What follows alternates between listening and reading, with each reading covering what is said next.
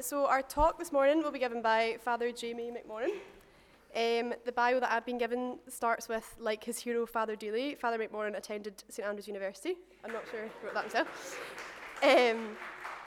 He studied for the priesthood at the Scots College in Rome, where he gained a licence in the Sacred Liturgy. He is currently a priest of the Archdiocese of St Andrews in Edinburgh, and he is in his second curacy working as the assistant priest at Edinburgh Cathedral. And his talk is entitled "The Eucharist as the Real Presence of Christ."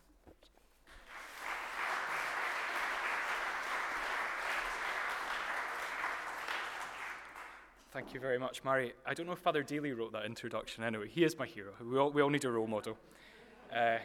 It's slightly daunting giving this last talk of an excellent conference.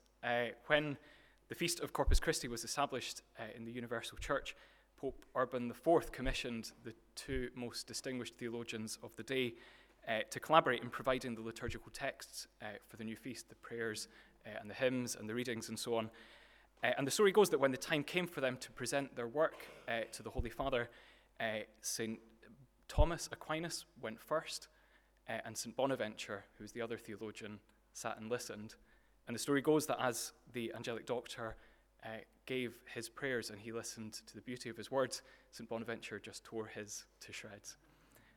As the final speaker of this conference, having listened to these talks, I know a little bit how St. Bonaventure feels. We've been blessed over these past few days, not only in the excellent talks that we've heard, but also in the inspiring preaching, which has helped us to grow deeper in our knowledge and love of Jesus in the Holy Eucharist.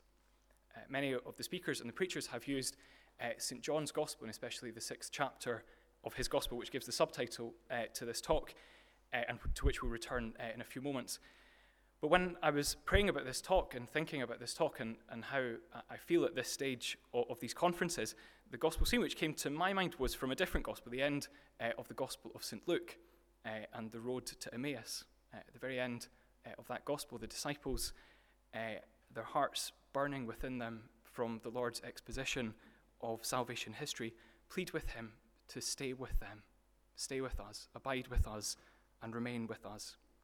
And as we reach the end of this conference, our eyes having been opened through the preaching of the word, the breaking of the bread, which is his holy body and blood, the holy companionship of our fellow disciples, that we feel our own hearts to have been filled with his presence over these few days. And so we ask the Lord to remain with us. We can find it difficult to leave.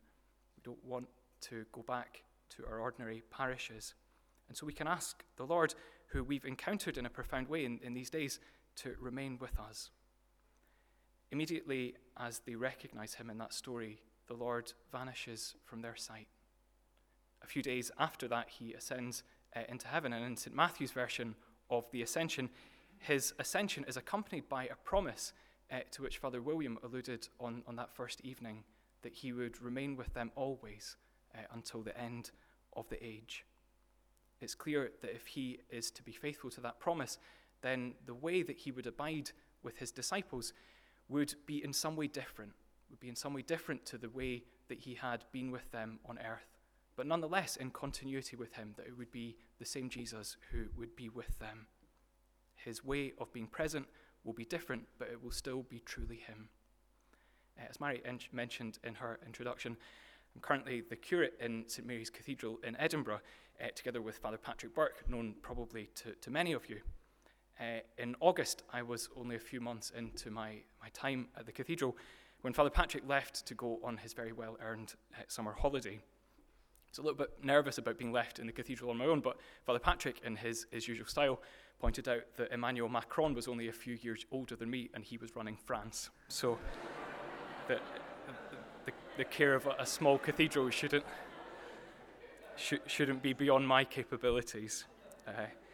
And so, as his aeroplane took off from Edinburgh Airport together with Father Luigi and Father David on their way to Benidorm, I felt something like the apostles must have felt on the day of the Lord's Ascension. I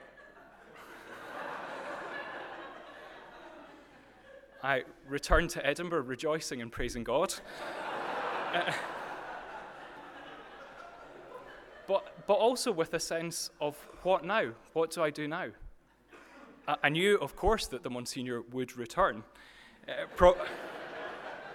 Probably not on clouds of glory, but certainly an unexpected hour, and happy the servant whom the master finds ready.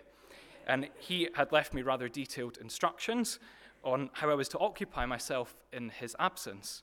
I knew him well enough that the question, what would the Monsignor do, would not be impossible to answer.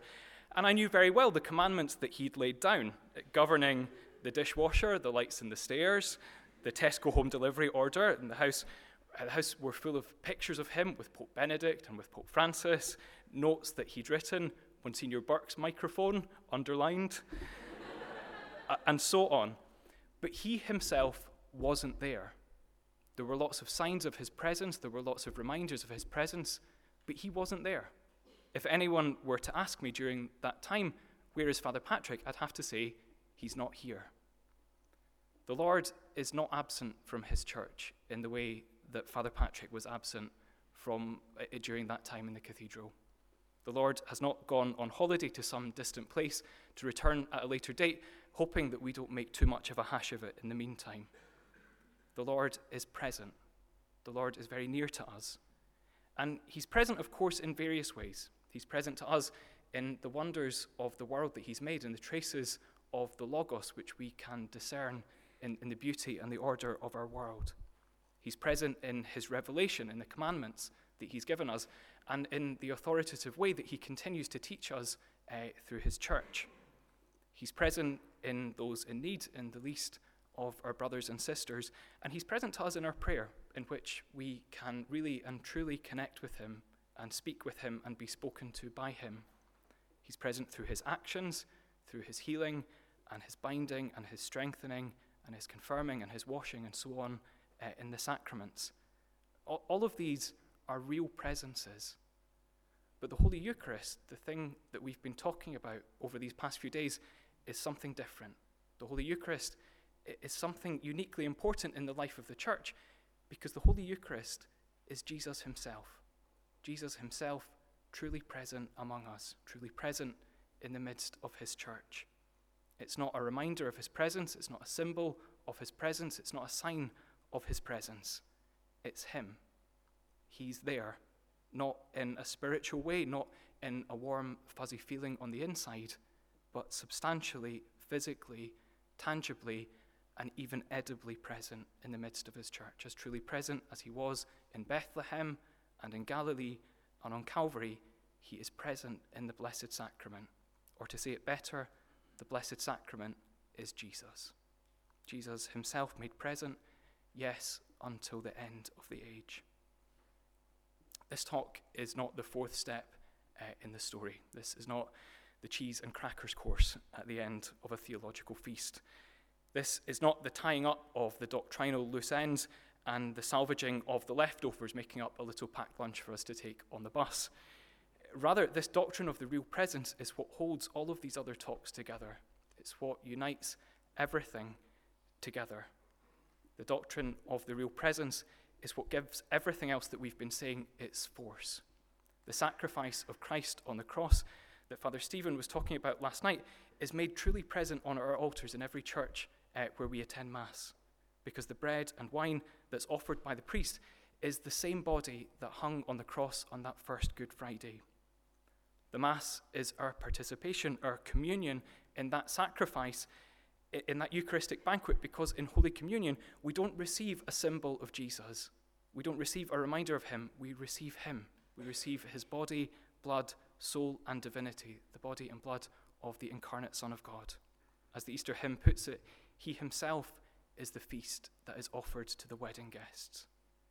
Because the bread and wine that we receive from the priest are precisely no longer bread and wine, but the most holy body and blood of the Lamb of God, one slain, who now lives forever.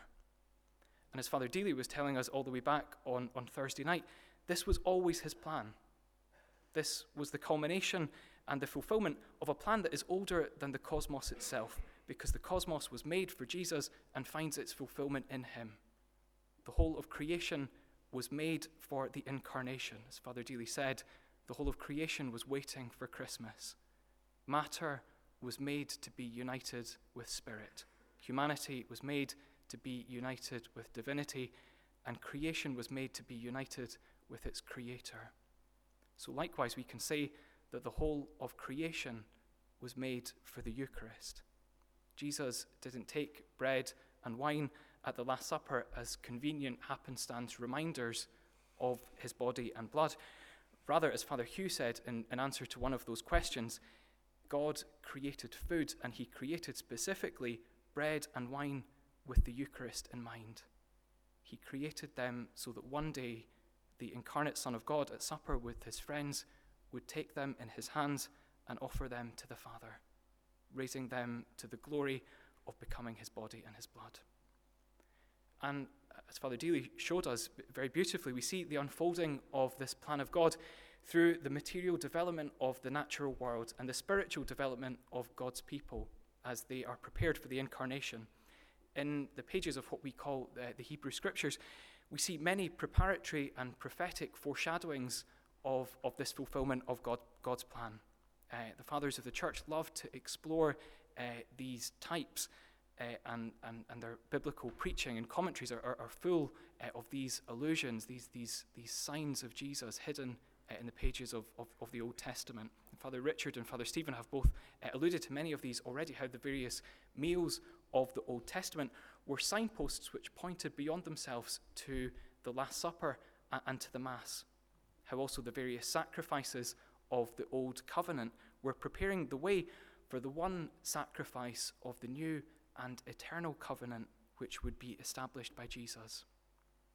I'd like here, though, to point out that God had prepared the way not only for the one and perfect sacrifice which made possible the festive meal, but also that we see in the pages of the Old Testament his desire to be present among his people, his desire to be truly with them.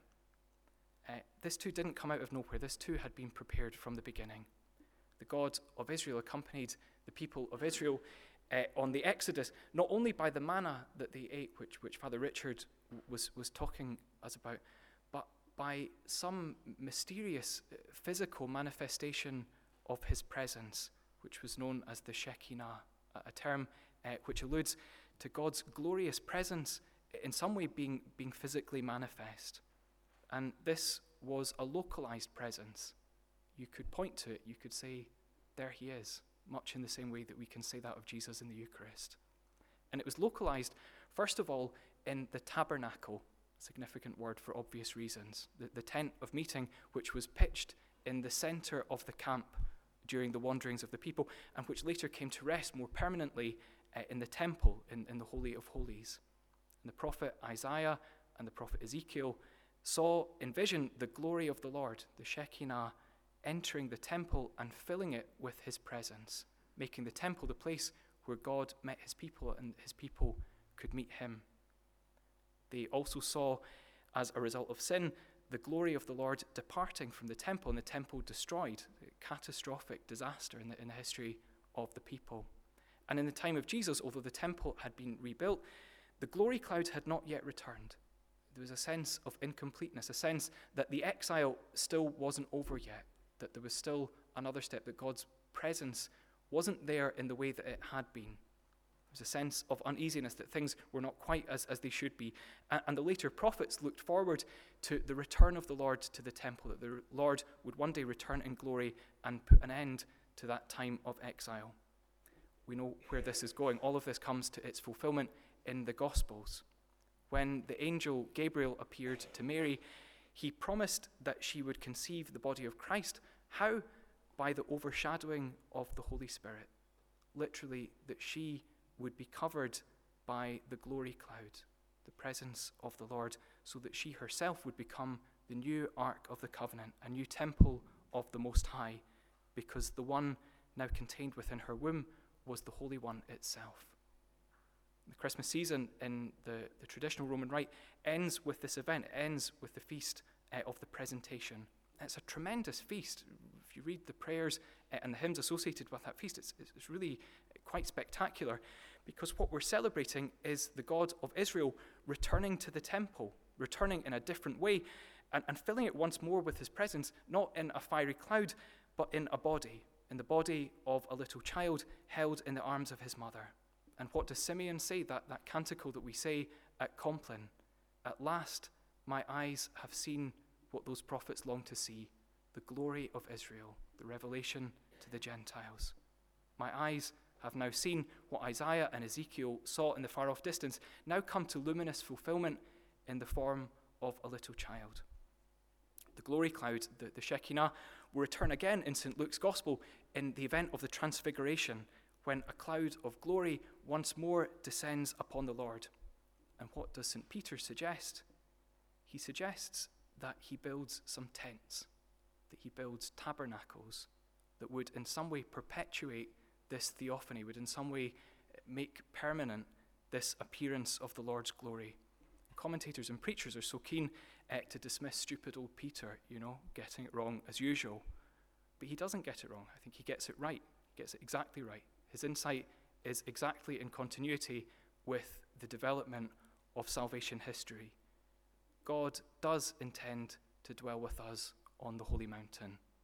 God does intend to be tabernacled in the midst of his people. But what St. Peter doesn't see is that God has already done that God has already done in a far better way than David or Solomon or Peter could ever have done. God has already built a tent for his Son, because Jesus' body is itself the tabernacling of God, the dwelling of God in our midst. And that tabernacling would be perpetuated for all of human history in the Holy Eucharist in every Catholic church. At the end of that scene, at the end of that account of the Transfiguration, the cloud lifted, the glory cloud lifted, and they saw only Jesus. It's a beautiful line.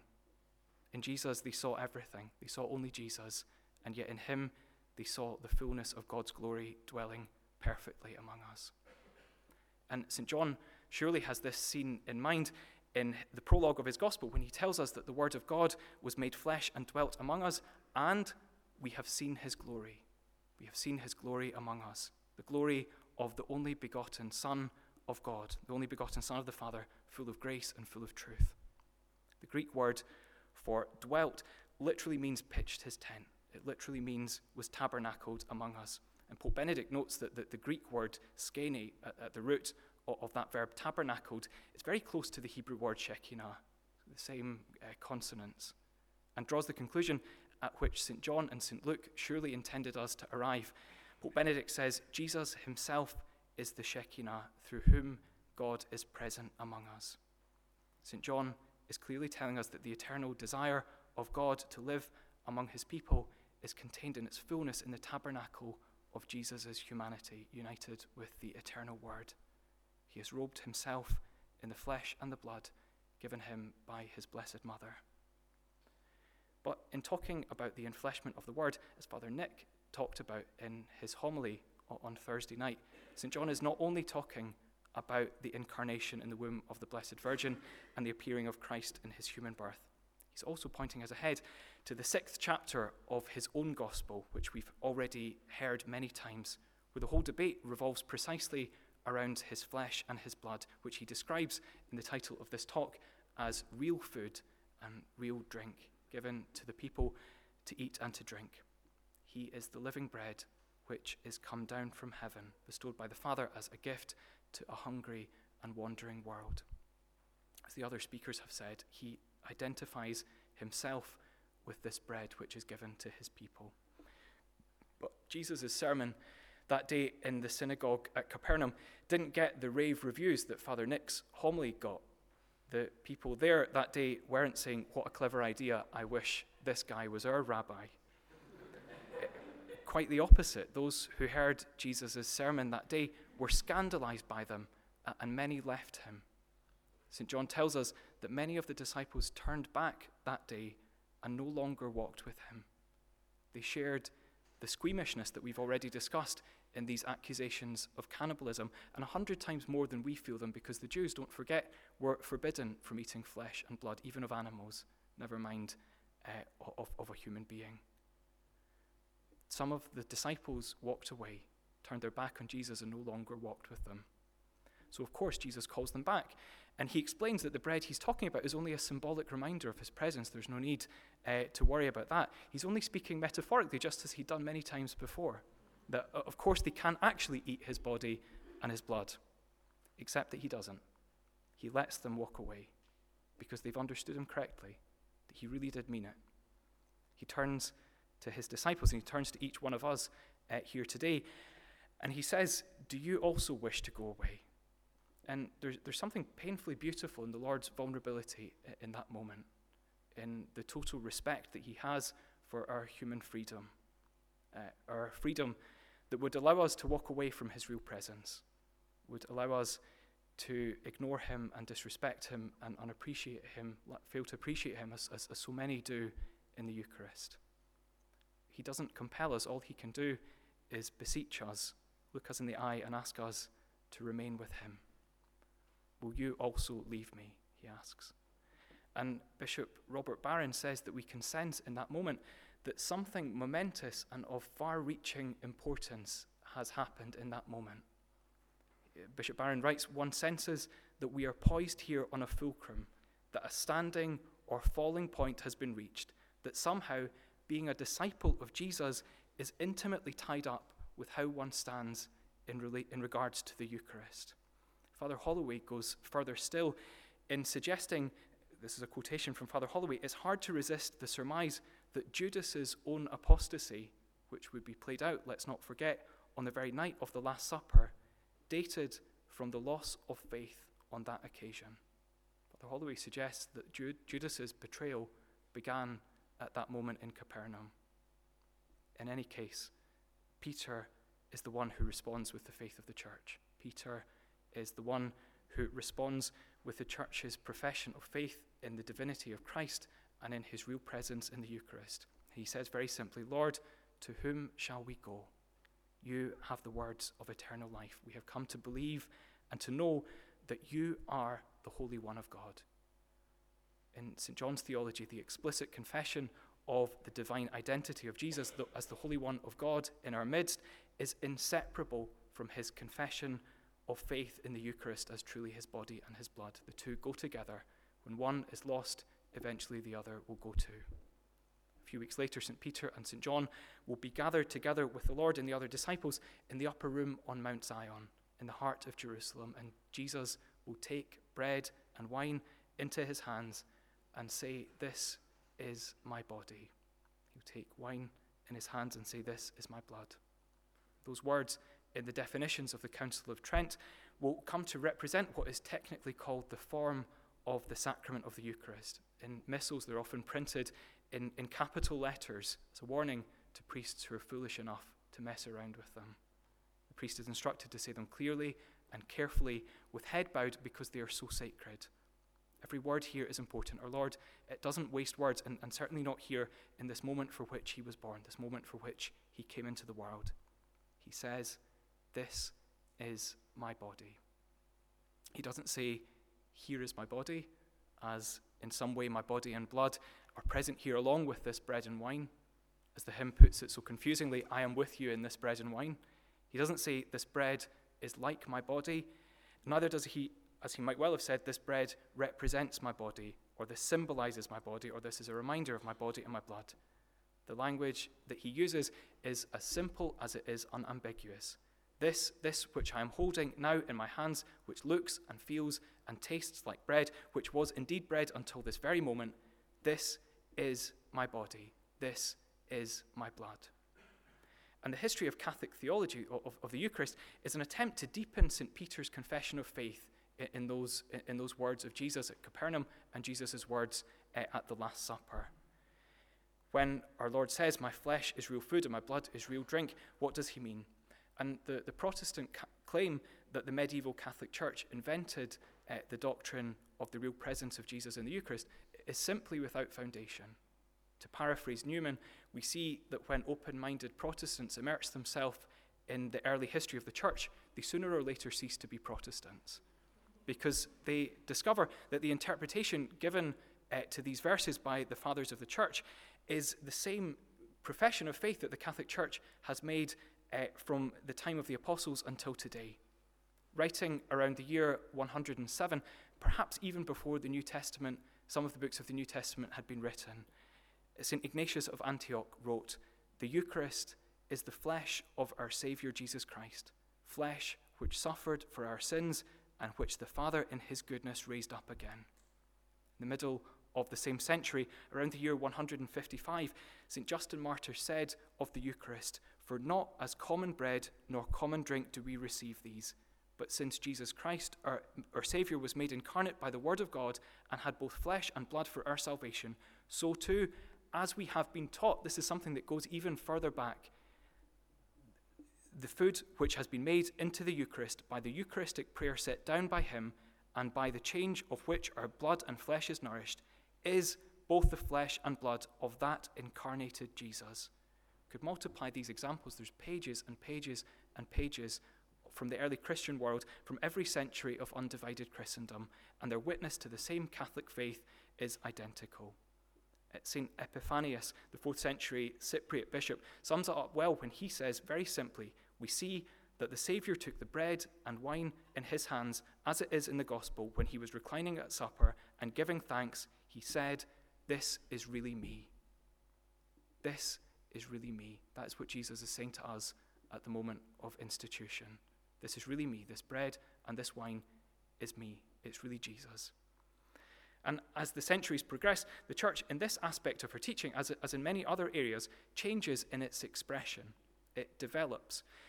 But as in all authentic developments of doctrine, the apostolic teaching is not changed, but is rather clarified and explained and reaffirmed. And often this comes about in moments of crisis, moments when the faith is being denied or being questioned in some way. We see this, for example, there are many examples in the history of the church. We see the example in the errors of Berengarius of Tours, an 11th century monk, who taught that in the Eucharist there is an essential difference between the historical body of Jesus, born of the Virgin and ascended into heaven, and the body that now appears on our altars. He said that Jesus Christ was truly present in Holy Communion, but it was a spiritual presence, that the power of Jesus was present in the Eucharist, that somehow Jesus' spiritual presence exists alongside the bread and the wine, which nonetheless remain bread and wine. So when we receive Holy Communion, we receive both bread and wine and the spiritual presence of Jesus in our hearts. We often hear language similar to that. And the church, like Family Fortune, says, wrong. That is not what we find in John 6. That's not what we find in the Fathers of the Church. That's not what the Catholic Church has always and everywhere believed. Once again, as at Capernaum, Peter speaks through his successor, Pope Gregory VII, who called a synod in Rome to clarify the Church's perennial teaching. And the post-synodal document, so to speak, concluded with the following profession of faith proclaimed by a repentant Berengarius.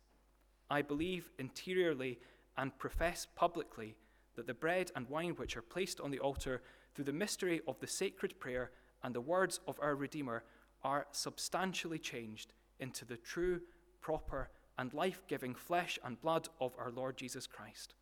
After the consecration, it is the true body of Christ which was born to the Virgin and which hung on the cross as an offering for the salvation of the world and which sits at the right hand of the Father. And it is the true blood of Christ which was poured forth from his side. And Christ is present not merely by virtue of the sign and power of the sacrament, but in his proper nature and true substance. This I believe, and I will not teach any more against this faith. So help me God and the holy gospel of God." Excellent.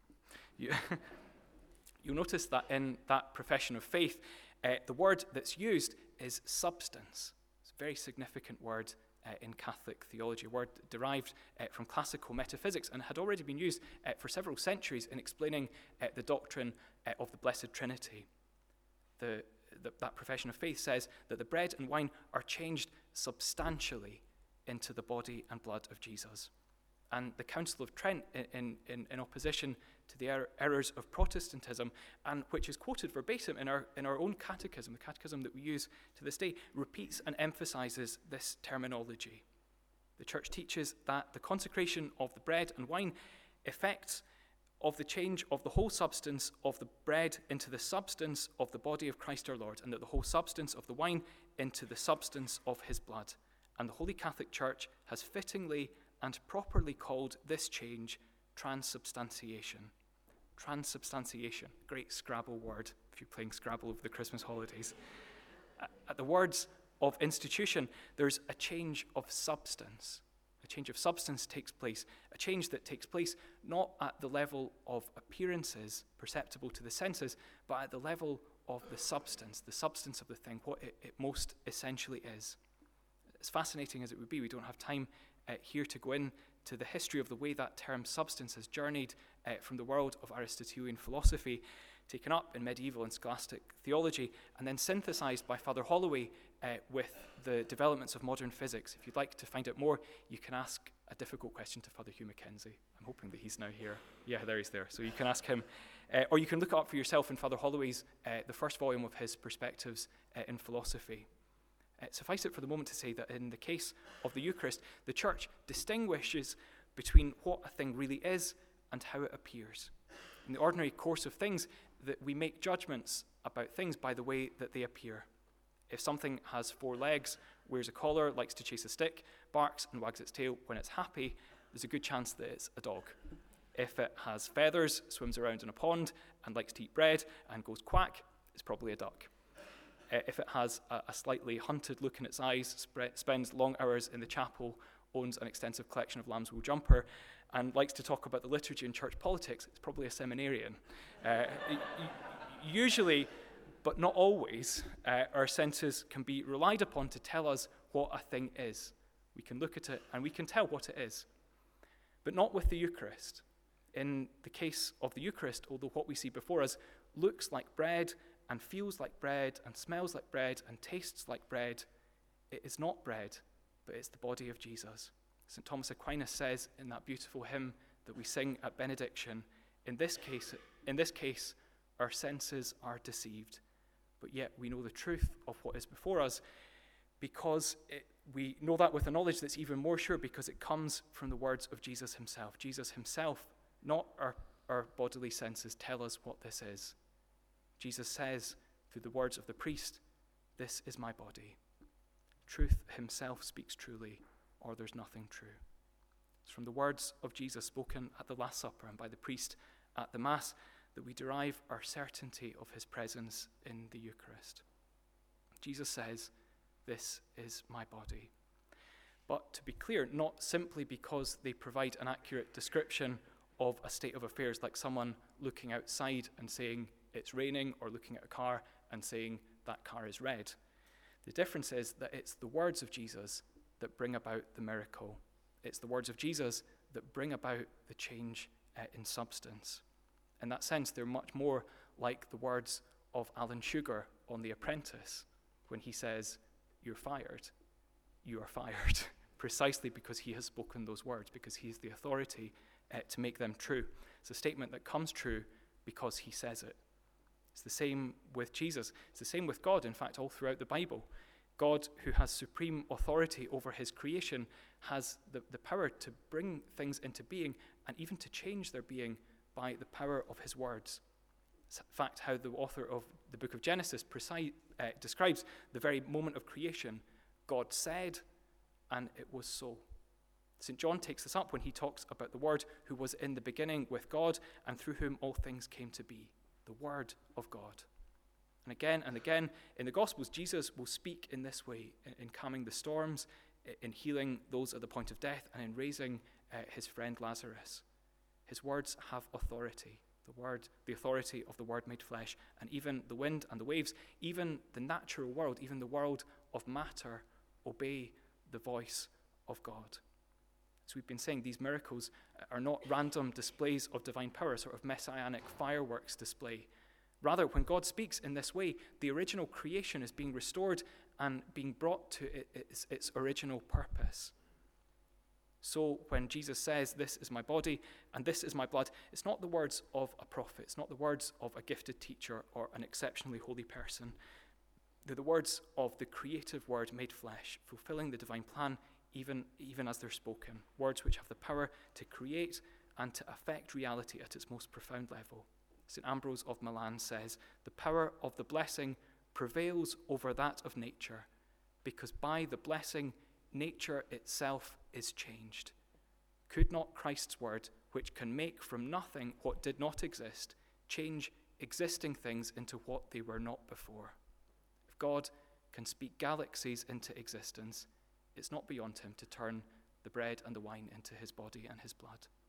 That's why, by the way, at the moment of the consecration, and indeed whenever he speaks sacramentally, the priest speaks in the person of Christ, in his name, in the first person.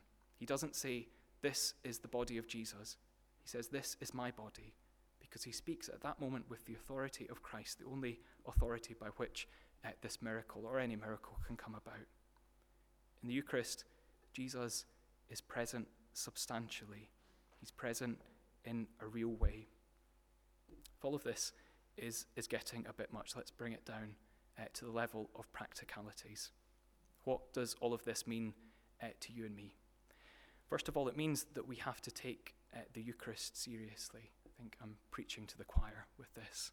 We have to prepare ourselves very carefully to receive Holy Communion, and we have to ask ourselves whether I, at this particular moment in my relationship with Jesus, I'm ready to receive him. When I was at university, I had an Anglican friend who was always extremely offended when I told her that she couldn't receive Holy Communion when she came to Mass, as she occasionally did. And she said, "But in my church, anyone can receive communion." And I said, with love and respect, if I believed what you do about the Eucharist, then that would be fine with me as well. But we don't. We believe something differently. If the Eucharist is a symbol of inclusion, of table fellowship, and of all that lovely stuff, then of course anyone can receive Holy Communion. If it were merely a symbol of Jesus, then there would be no problem. But it isn't. It's Jesus himself. It's Jesus regardless of whether we believe it or not. But this doesn't mean that it doesn't matter.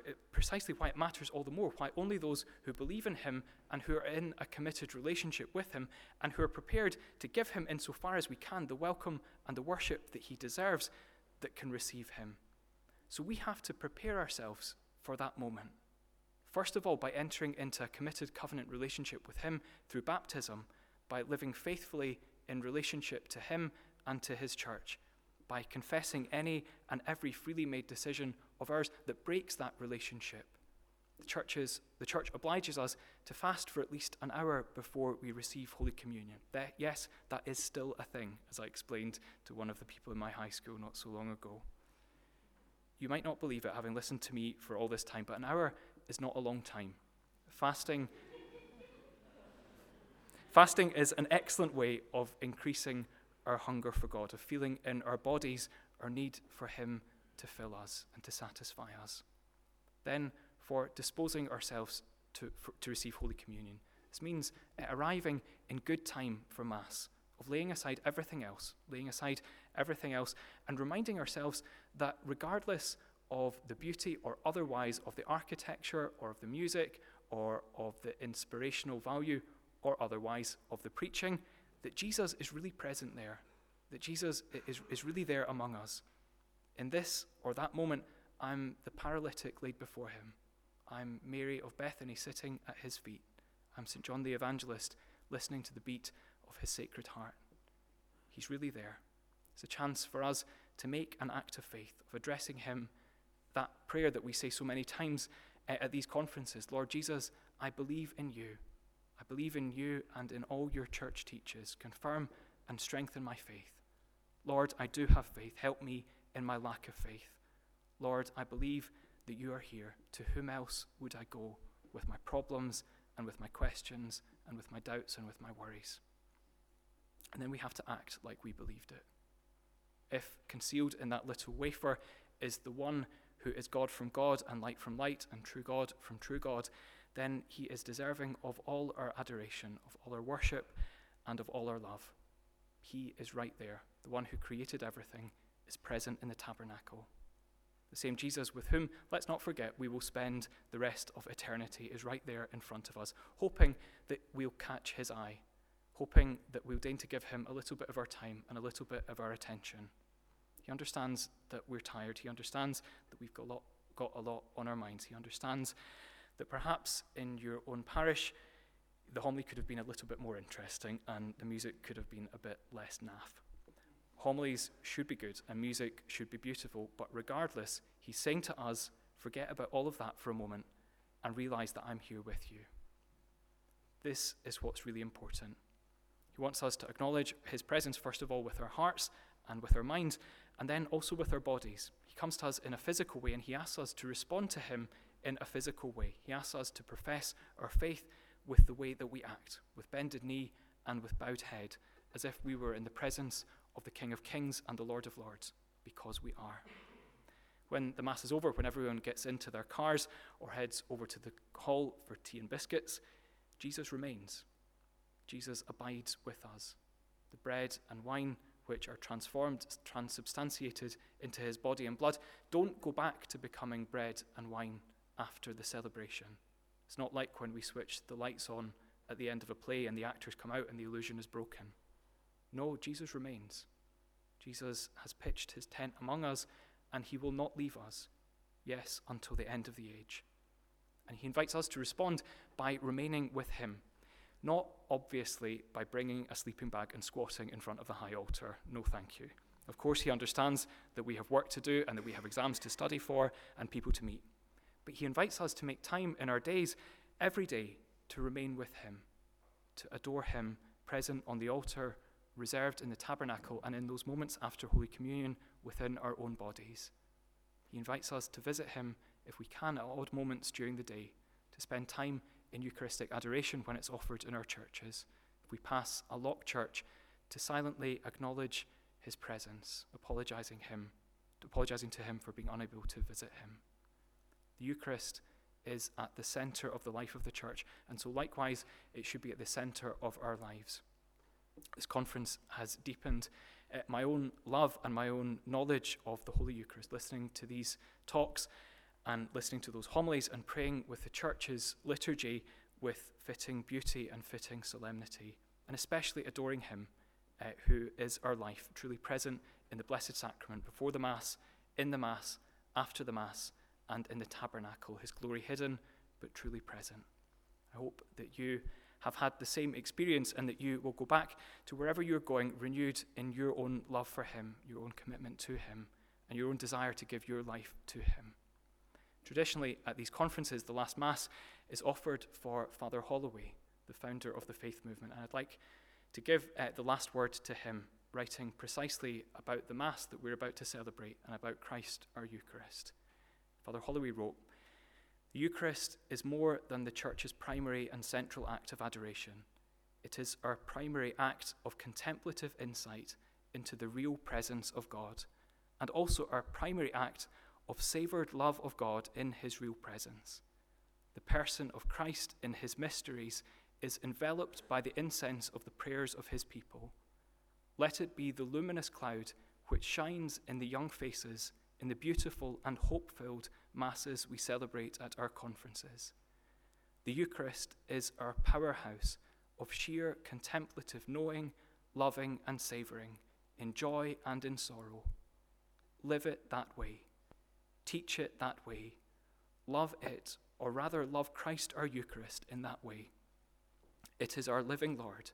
It is his life in which we share, in which we sorrow, in which we love, in which we hope, and to which we commend ourselves in our own consummatum est, in the last moments of life. Do not love it that way. Love him that way. For the Mass is Christ our Eucharist. Amen.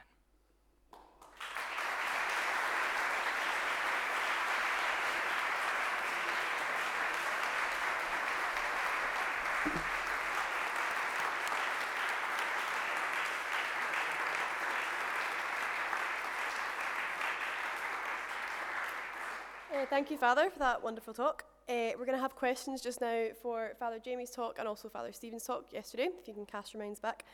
So again, if you've got a question, I don't think we have mics, just put your hand up and I'll point to people and just speak loudly.